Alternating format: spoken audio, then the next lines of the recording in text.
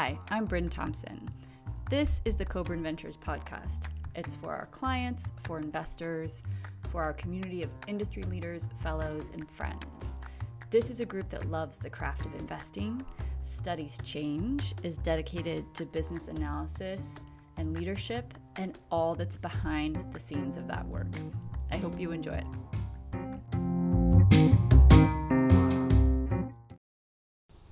Interesting time in investing, in which ESG or multi-stakeholder investing, the real process of it, the real how-to, is actively being defined by each one of us. It's defined by doing it. And though the marketers already have great taglines out and the regulators are having their say in what they want to highlight, investors will also create the market by putting their stake in the ground, by having our own process and our own philosophies. It's really an industry in a time of redefinition. In James Utterback's model of innovation, we would say this is a time of product definition, which comes before process definition. Though we talk about investment process, we're likely in the investment philosophy stage, which defines the product before we can clearly create the right process that will, of course, iterate over time, but at least get us going. We can do this at something close to, parallel streams, but these two stages are important to keep in mind, that we actually may be, in Utterback's model, in a time of product definition. That's why speaking with Jags today is so helpful, so inspiring, and so grounding, because Jags is really a pioneer. He's so willing to explore what ESG investing really implies for how he does his work, and this has led him to incorporate ESG in ways that most of us might not anticipate. He meets with people that I wouldn't have considered.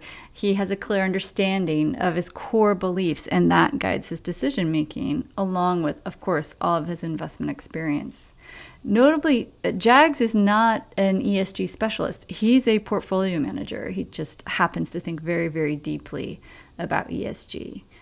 So we'll discuss so much in this conversation, from core beliefs, his voting record, why he doesn't use the term engagement anymore, and finally how all of this comes down to the day-to-day business of portfolio management and communicating his work to clients. I think it will give you a view in how he does multi-stakeholder in a very holistic sense, and hopefully it might spark some ideas that are resonant for your ESG philosophy and process. I hope you enjoy it.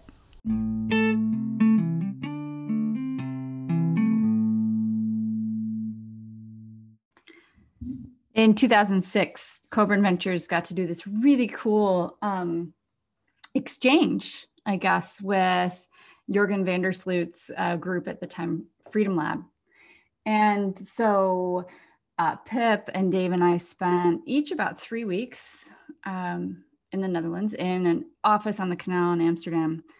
One of the highlights of that is that Pip and I were going to get dinner. And this was not just any dinner, because we were going to have the best Indian food in Amsterdam, curated by Jags Walia. So this was in 2006, and Jags, this was the first time I met you.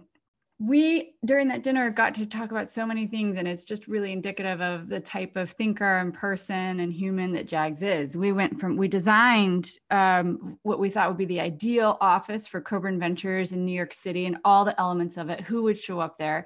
And I'm not surprised that then manifested into the Seaport space eventually. It was really quite bang on.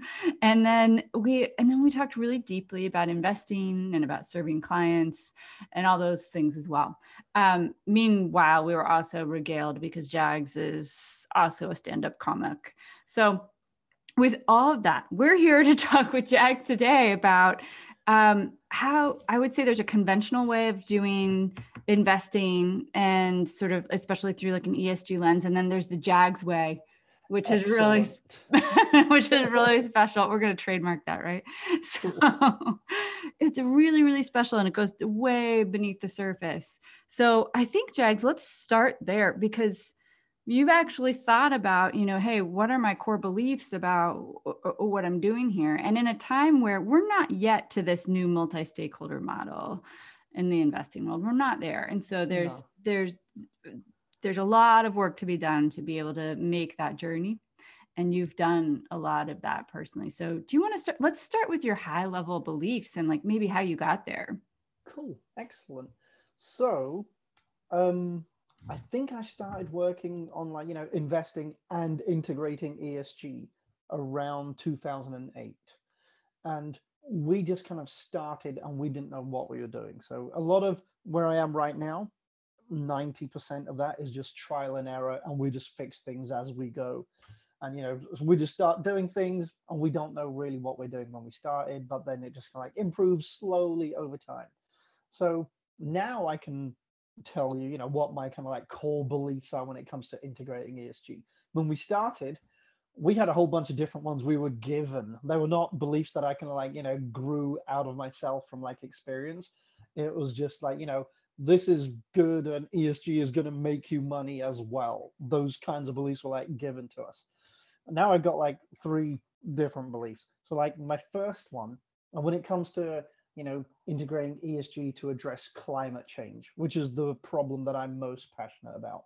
When it comes to, using ESG for that, the first belief I have is that addressing a problem is going to be much more powerful than avoiding a problem. Like avoiding a problem is easy. You can walk away from lots of stuff. But so my first one is addressing is more powerful than avoiding.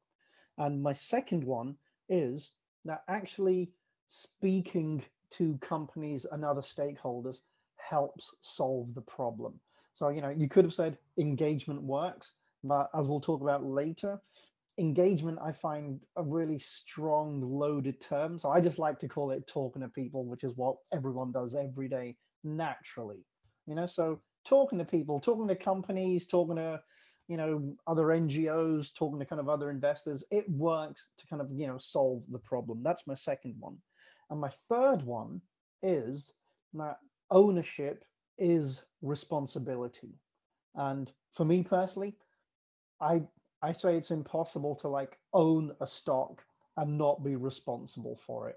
So when you own a stock, if you put your fingerprints on that keyboard and you push the buy button and you're buying that stock, then all the good things that happen, all the bad things that can happen, they're now yours. Like you own it, now you're responsible as well. So you need to step up and take that responsibility as well. Those are my three beliefs in a nutshell. In their Jags, you mentioned engagement and that word. And in the prior session, you have some misgivings about the word engagement.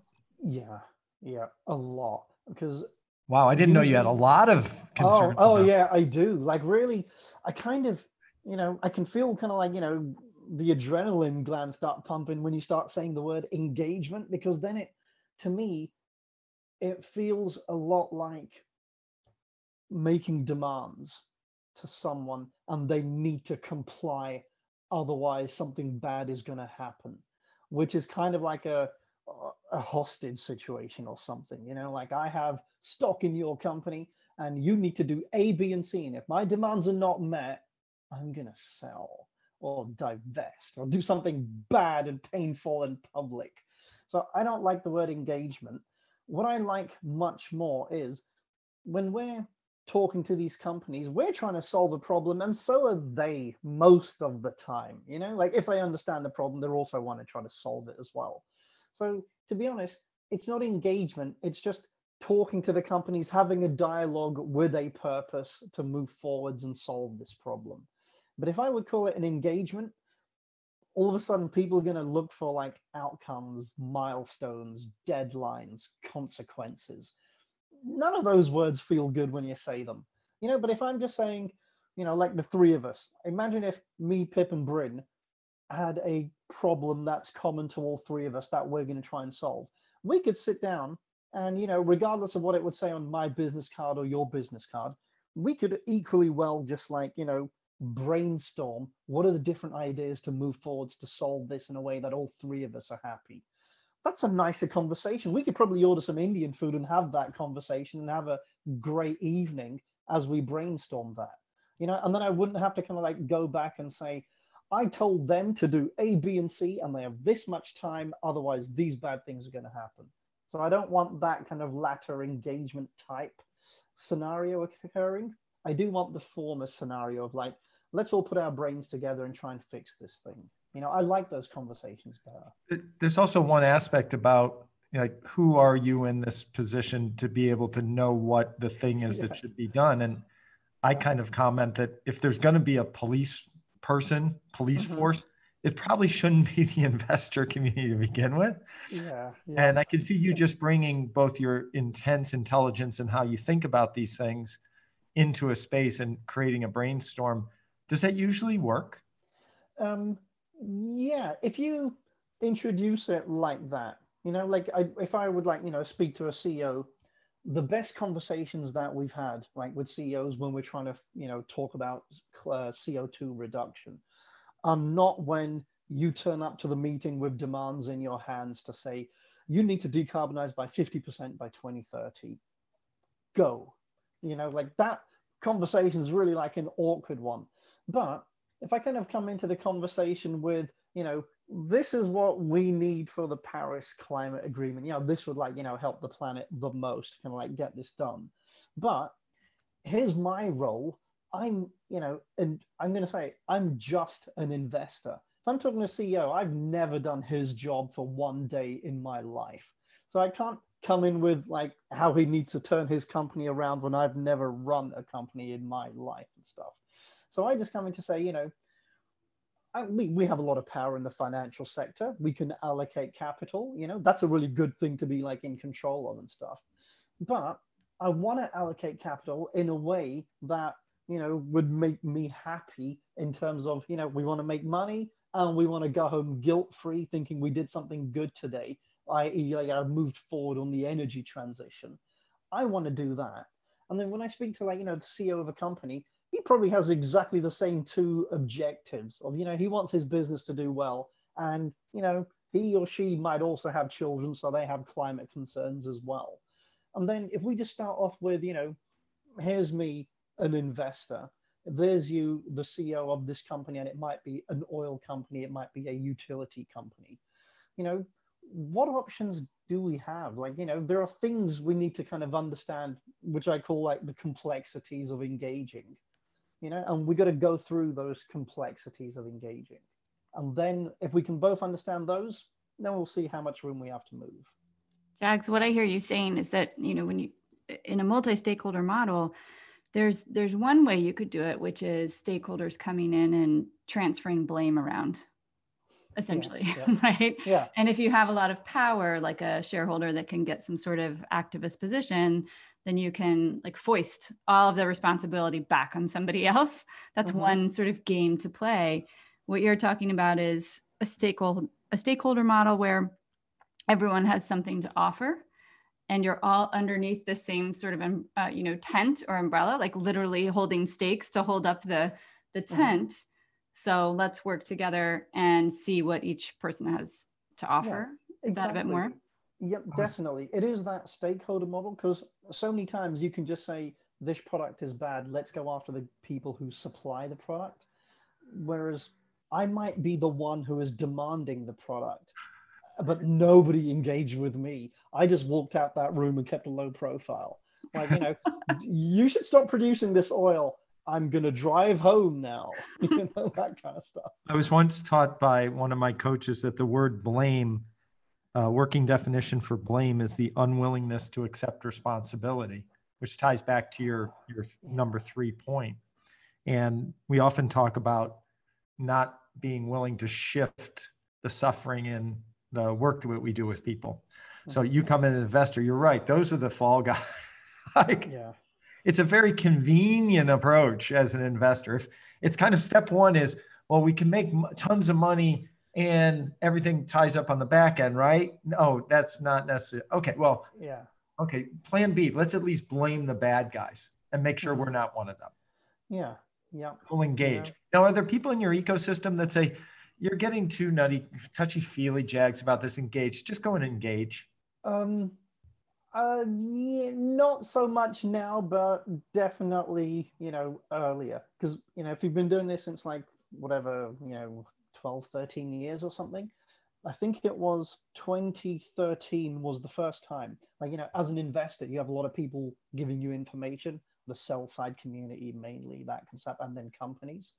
2013 was the first time as an investor, I got in touch with Greenpeace and, and there was also Amnesty International that same year to say, I have a problem with, like an investment problem. Can you help inform me?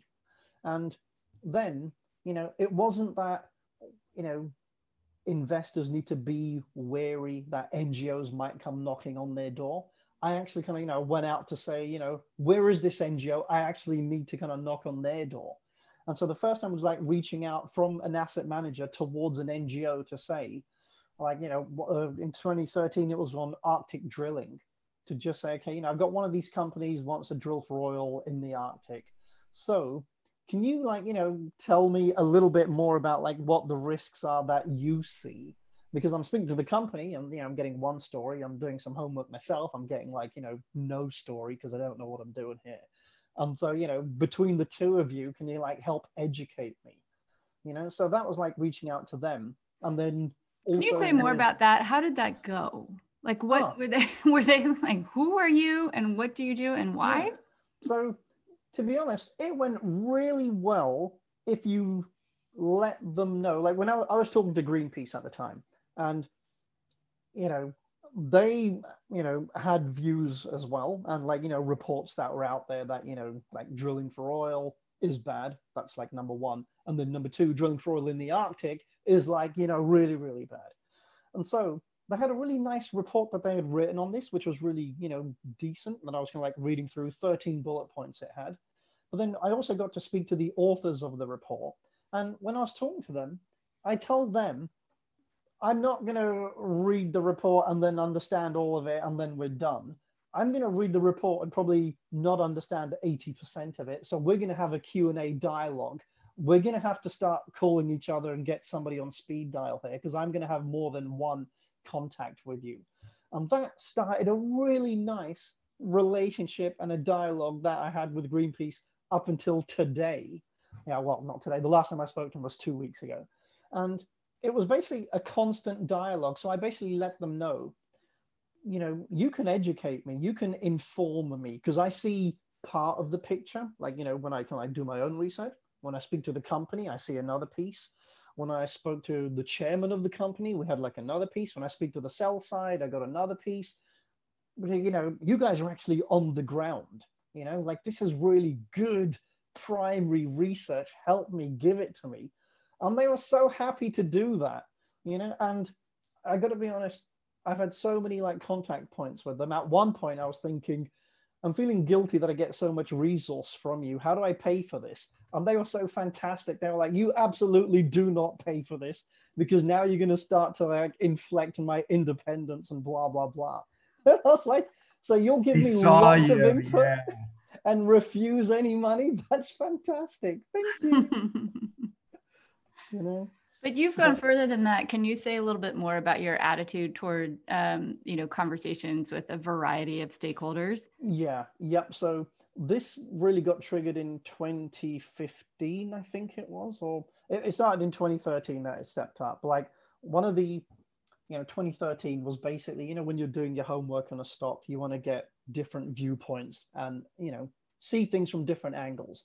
So that's why when I spoke to Greenpeace, they were really nice. They said, okay, if we're going to talk about Arctic drilling, the Inupiat community that lives there, you should go there, you should meet them. First, we can let you kind of like have contact with, our people who've spoken to them on the ground. That's really great. And then I was lucky enough, I think it was June of that year that I was kind of like up there, which was fantastic, meet people on the ground. But that really started my, me starting to value having opinions on the ground. And so then, like I remember once I was going to an AGM of BPs in London at the Excel Centre in 2015. And as you walk the AGM is the general annual meeting, right? Yeah, exactly. So I was going there and I had like 1 or 2 questions to ask. So, I was kind of like looking forward to like getting on stage and getting the microphone, and I had my best suit and tie on and stuff. But as I was walking from the station to the entrance, there was like this metal fence that had been erected, like those temporary barriers and stuff, and all these Oh, big no. security guys. And there was people on the other side, like shouting stuff. And I didn't know what. Angry people? Yeah, yeah. Yeah. Like it looked like, a group of people protesting about something. But I didn't know what they were talking about. So I'm kind of like walking in and I see these guys on my right hand side. And as they're kind of like shouting something, if you walk past them, you're not going to hear much anyways. So I just went up to one guy. I just randomly picked him and stuff. He had the loudest voice or something, and just said to him, what's going on? Like, really, what's going on? Should I be on that side of the fence? I might have come in from the wrong door or something. And then he started telling me that BP wanted to drill for oil off the Great Australian Bight. I didn't even know what that was. It's just the southern coast of Australia, happens to be a marine reserve, which I found out afterwards.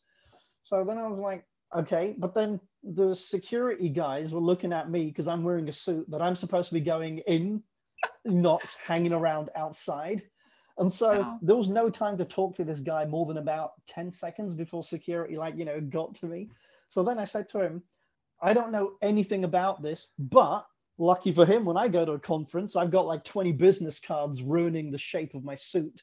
So I pulled out one and I just slid it through the fence to this guy and just said, look, that's me. I'm actually an investor in this company and stuff, and I'm going to go in for a meeting. But can you email me and tell me more about this? Because we have no time right now. And there's no way I'm going to keep off this big security guy. So I'm like, okay, I'm going. I don't want any trouble. And just walked in. And then during the AGM, I knew nothing about what was going on with that drilling plan off the Great Australian Bight. But that was something that, the dialogue started when I got back to the office. Thank God. That guy actually did email me and send me links to what was going on. And then I could continue doing my work, together with these guys after that. Wow.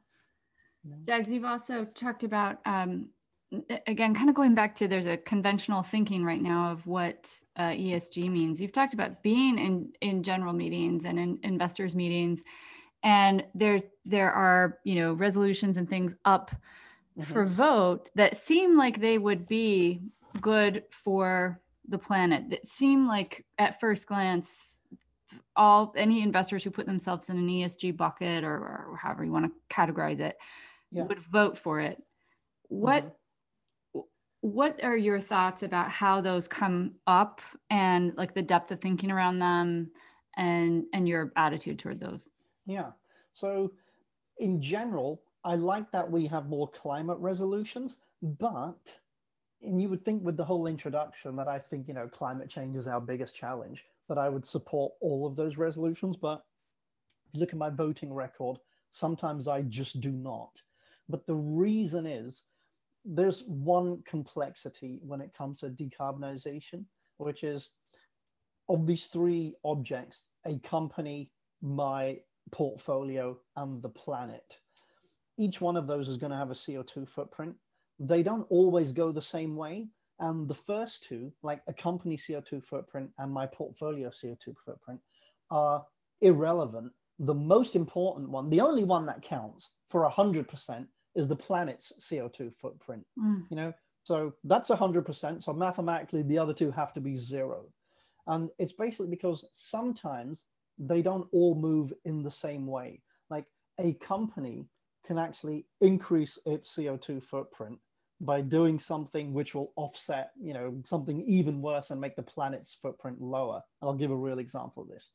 But if that company's CO2 footprint is going to go up, it's going to look bad to an outsider who might think, but I wanted the CO2 footprint to go down. And when I own that company, and I might own lots of it, my portfolio CO2 footprint will also go up as that company's goes up, or as I love what they're doing and I buy even more of that stock. And then, people look at my portfolio and say, even now your CO2 footprint's going up, and I thought you wanted it to go down. But I want it is the planet's CO2 footprint. I want that to go down. So one, real example, and I mentioned this at the 2016 AGM of Shell, was that because there was a resolution there to say this company needs to decarbonize right now by reducing its CO2 footprint as of today, cut back investing in oil and gas, and start putting that money towards renewable right now. And so, I went against that resolution. But what I explained was on the microphone in public is if Shell is producing gas, which it does a lot of, and then, uses that as LNG, it cools it down, liquefies that gas, sends it over to China. And what China does, as one of the world's biggest LNG importer, what it does is it's trying to make this coal to gas switch. So it wants to decarbonize, and it's saying, in my power plants, if I get rid of coal and I start using gas instead, that's about 44, gas is 44% the CO2 of coal. So let's just call it half, like just round up. So if I just get out of coal and get into gas instead, I can halve my CO2 footprint. And that's a reasonably quick thing to do. And it's a 50% drop in CO2. So China's doing that. The US has already been doing that since 2007 when the shale gas revolution happened. That gas prices got cheaper than coal. So that switching happened for economic reason and also for climate reasons and an extra benefit. So I was basically saying, if this company's product, as bad as it is, gas having a CO2 footprint, if it replaces something that's twice as bad, coal, then actually it's decarbonizing the planet, even though the more of that this company does, the higher its CO2 footprint's going to be. And if I own it, my portfolio CO2 footprint, but the one that counts, the planet's, will be dropping much quicker. And that's the only one that counts. So Can you that's talk why, about what the response was maybe in the room or after about that? Yeah, so in the room at the AGM, a lot of silence. But afterwards, when we tried to explain it, to be honest, at the beginning, we spoke to the group of shareholders that tabled that resolution. For the first year, there was a lot of pushback. But I think that's because it's more complex than they wanted to see it. Everyone wants really simple of, take that company over there, tell him to reduce his CO2 footprint, and then the planets will be down as well. Sometimes yes, sometimes no. But that last bit, sometimes no, didn't really kind of get thought about too deeply in the first year. But what was really nice with that specific shareholder group, in the second year, they adjusted their next resolution a little bit. Are there situations where the carbon footprint may go down, but the social, actually has ramifications? I'm thinking, for example, online shopping, or I'm thinking about, use of airlines. Is Delta bringing the world together? And is that a huge benefit, or is that just like an absolute disaster? And how do you think about a situation like that? I'm guessing fairly humbly, but maybe sometimes it's just clear. Yeah, so that happens really a lot where we might, the term ESG, it gets bucketed like it's one thing, and they're completely different. Environmental, social, and governance issues completely different. I could be in a conversation with a US utility in Michigan, and I'm going to them because I care about ESG. They equally, passionately care about ESG. The problem is we both picked a different letter. So I went to a US utility caring about the environmental angle of if you can just shut down these 5 coal power plants, we could decarbonize really quickly. Whereas they really care about the social angles more than one of these power plants provide baseload electricity to all these communities. CMS might have 3.7 million customers there, and they might want hot water or electricity every single day. So they care about that social angle.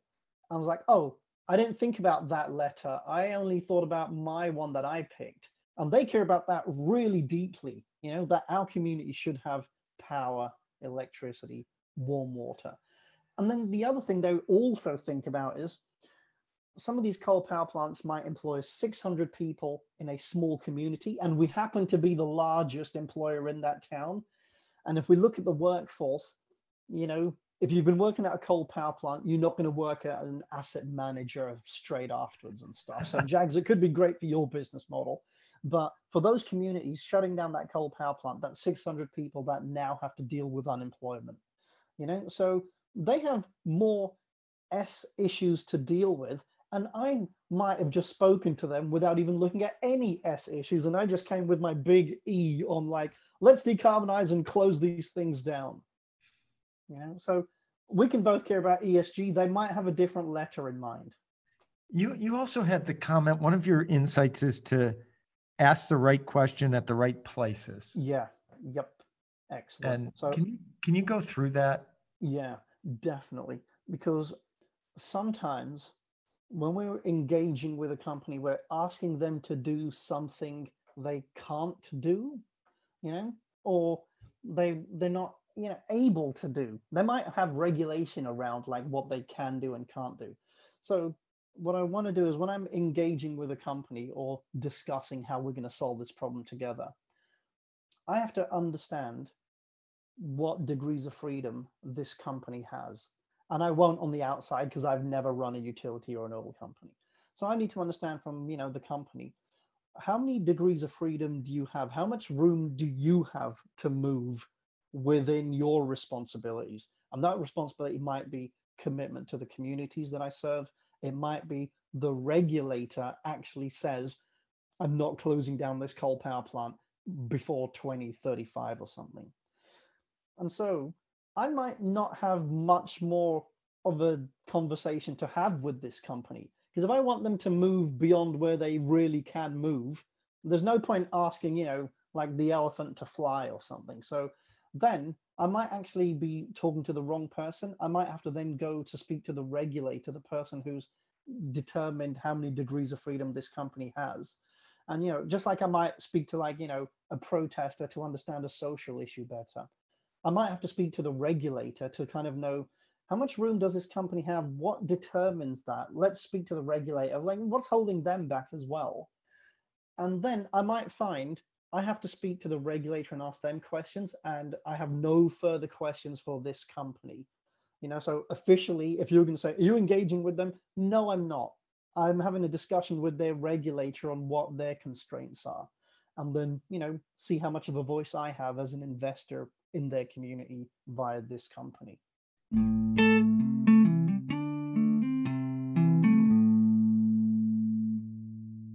So Jags, we've talked a lot about your process that's related to, we'll just keep calling it ESG, but multi-stakeholder work. How does it, can you talk a little bit about how then that you bring that back to returns in the portfolio? Yeah. And how, and maybe how you talk to clients about it too. Yep. So in terms of talking to clients about it, that was one of the first things we did. Was we basically wrote our beliefs down and our approach and just put that in writing. It's a couple of pages of A4, and then just, put that out there, send it to our clients and stuff. So they know, at least for our fund, this is like, the transparency of what I believe and why we're doing it this way and stuff. So that was kind of done. But in terms of like impact on returns, that's a really good question, because in the old days, which are only about 10 years ago, it was integrating ESG was sold to us as this will help your returns. And now looking back, I would say there's 3 different situations, and in one of them, it helps your returns. And in the other 2, it might not help your returns, but it might still be really important and we will still do it. So I'm going to just give you like those 3 examples if I can like, remember them off the top of my head. Like number 1, you might have a company which is, investing in kind of like new solar projects, and they've got a really good PPA contract, and that's going to make lots of money, and the sun really shines brightly in the location where that solar farm is going to be and stuff. That's really good. That's like a positive ESG thing. The capex on that is going to make you money. That's all really, really nice and stuff, or like Tesla with like electric cars. Forget the whole Bitcoin bit, but like, here's a company that makes electric cars. Everyone's happy and stuff. So now your ESG and you're making money were in the same direction. They were aligned. That's beautiful. But sometimes you might want a company to do something like it's operating in a manufacturing industry, and I'm worried about worker safety. So we need to invest money to, not guarantee, but to improve the safety of the employees that work here. Or I might be in an extraction industry, and I might say, okay, these chemicals that run off, we need to store those safely as opposed to dumping them, burning them. That's going to cost you more money. It's a good ESG thing to do. It's not going to bring you more returns because it's going to actually increase the cost of doing business. But we might still want that company to do that. So now I'm going to deliberately do an ESG positive task, but that's going to actually shrink my margins versus somebody who is in the extractions industry and just chucks it out into a river behind somebody's house or something, as long as they don't get fined for it. And then lastly, sometimes I do ESG things, which, I've done in the past, which have no material impact, not a positive, not a negative on the earnings of this company. So like, one was, we had an oil company which operated in Uganda. This was back from 2011 till 2013, 2 years of my life. And Uganda, was at a different place to where we are in terms of LGBT rights. So, they wanted to bring in a law that basically kind of would give you the death penalty if you're gay or lesbian. And if you, know of someone who is, but you haven't turned them into the police, a prison sentence. So a company that we had that operated in Uganda, which was one of the largest foreign investors in that country, we wanted to speak to them about LGBT rights and how they address that issue. But it's not that Uganda was their biggest country of operations. They had a portfolio of like, I don't know, 80 countries they operate in. It was one small place. It was small for this company, but it was big for Uganda having a large foreign investor in there. So it wasn't material for this company. And whether Uganda had respected LGBT rights more or less would not have affected the earnings.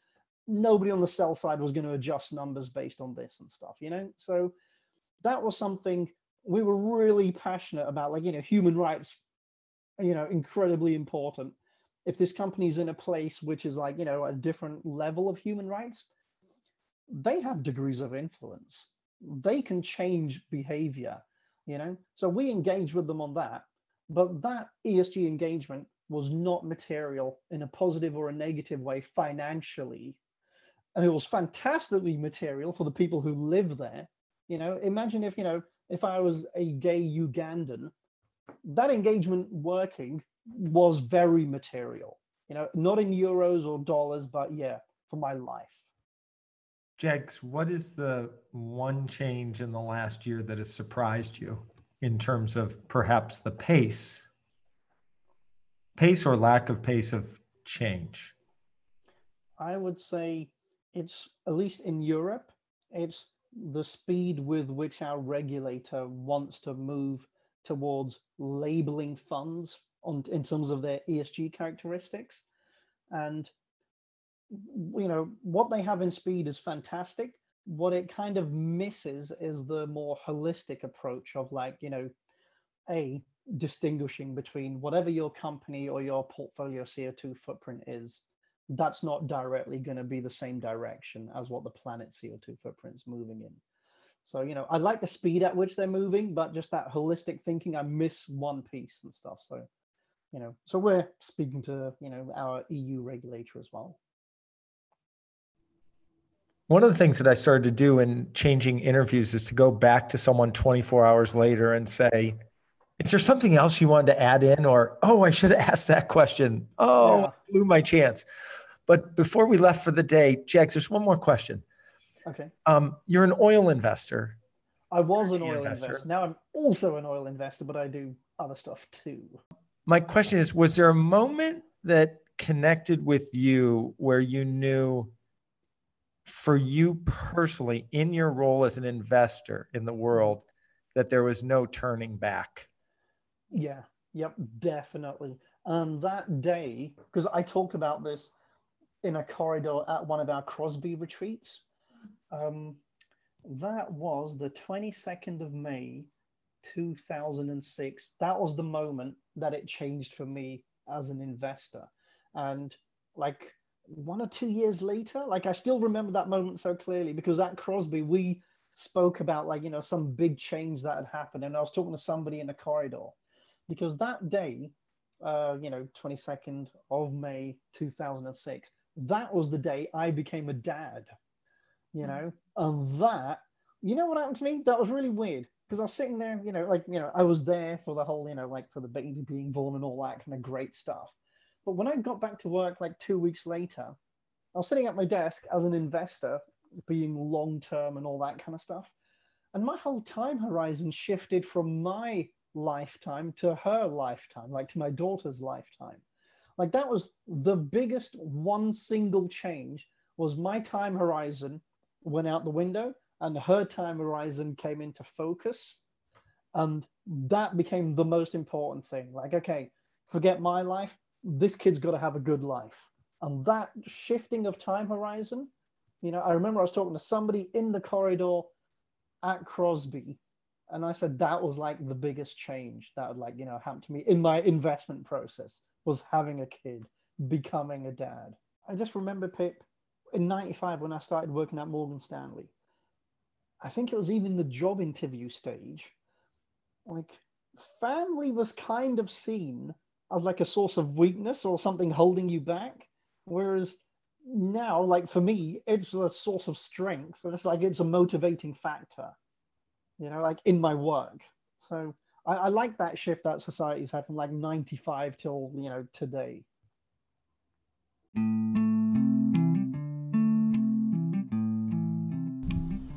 I feel like talking to Jags was like being 10 years in the future. And I appreciate even more, Jags, how you've taken the questions that ESG asks us as investors, and you've taken them in a really clear-minded way. And since ESG is newer within the last decade or so, really, you know, I think many of us try to lean back on our old ways of doing things and the lenses to look through that worked in the past. Where here you are just putting your business card through the security barrier to hear what other stakeholders are thinking about and wanting for the future too. Like you said, speaking to stakeholders helps to solve the problem. So thank you, Jags. You inspire the rest of us to think much more broadly, and hopefully all in our own way, we'll be able to become as grounded as you are in your ESG process. Thanks for listening.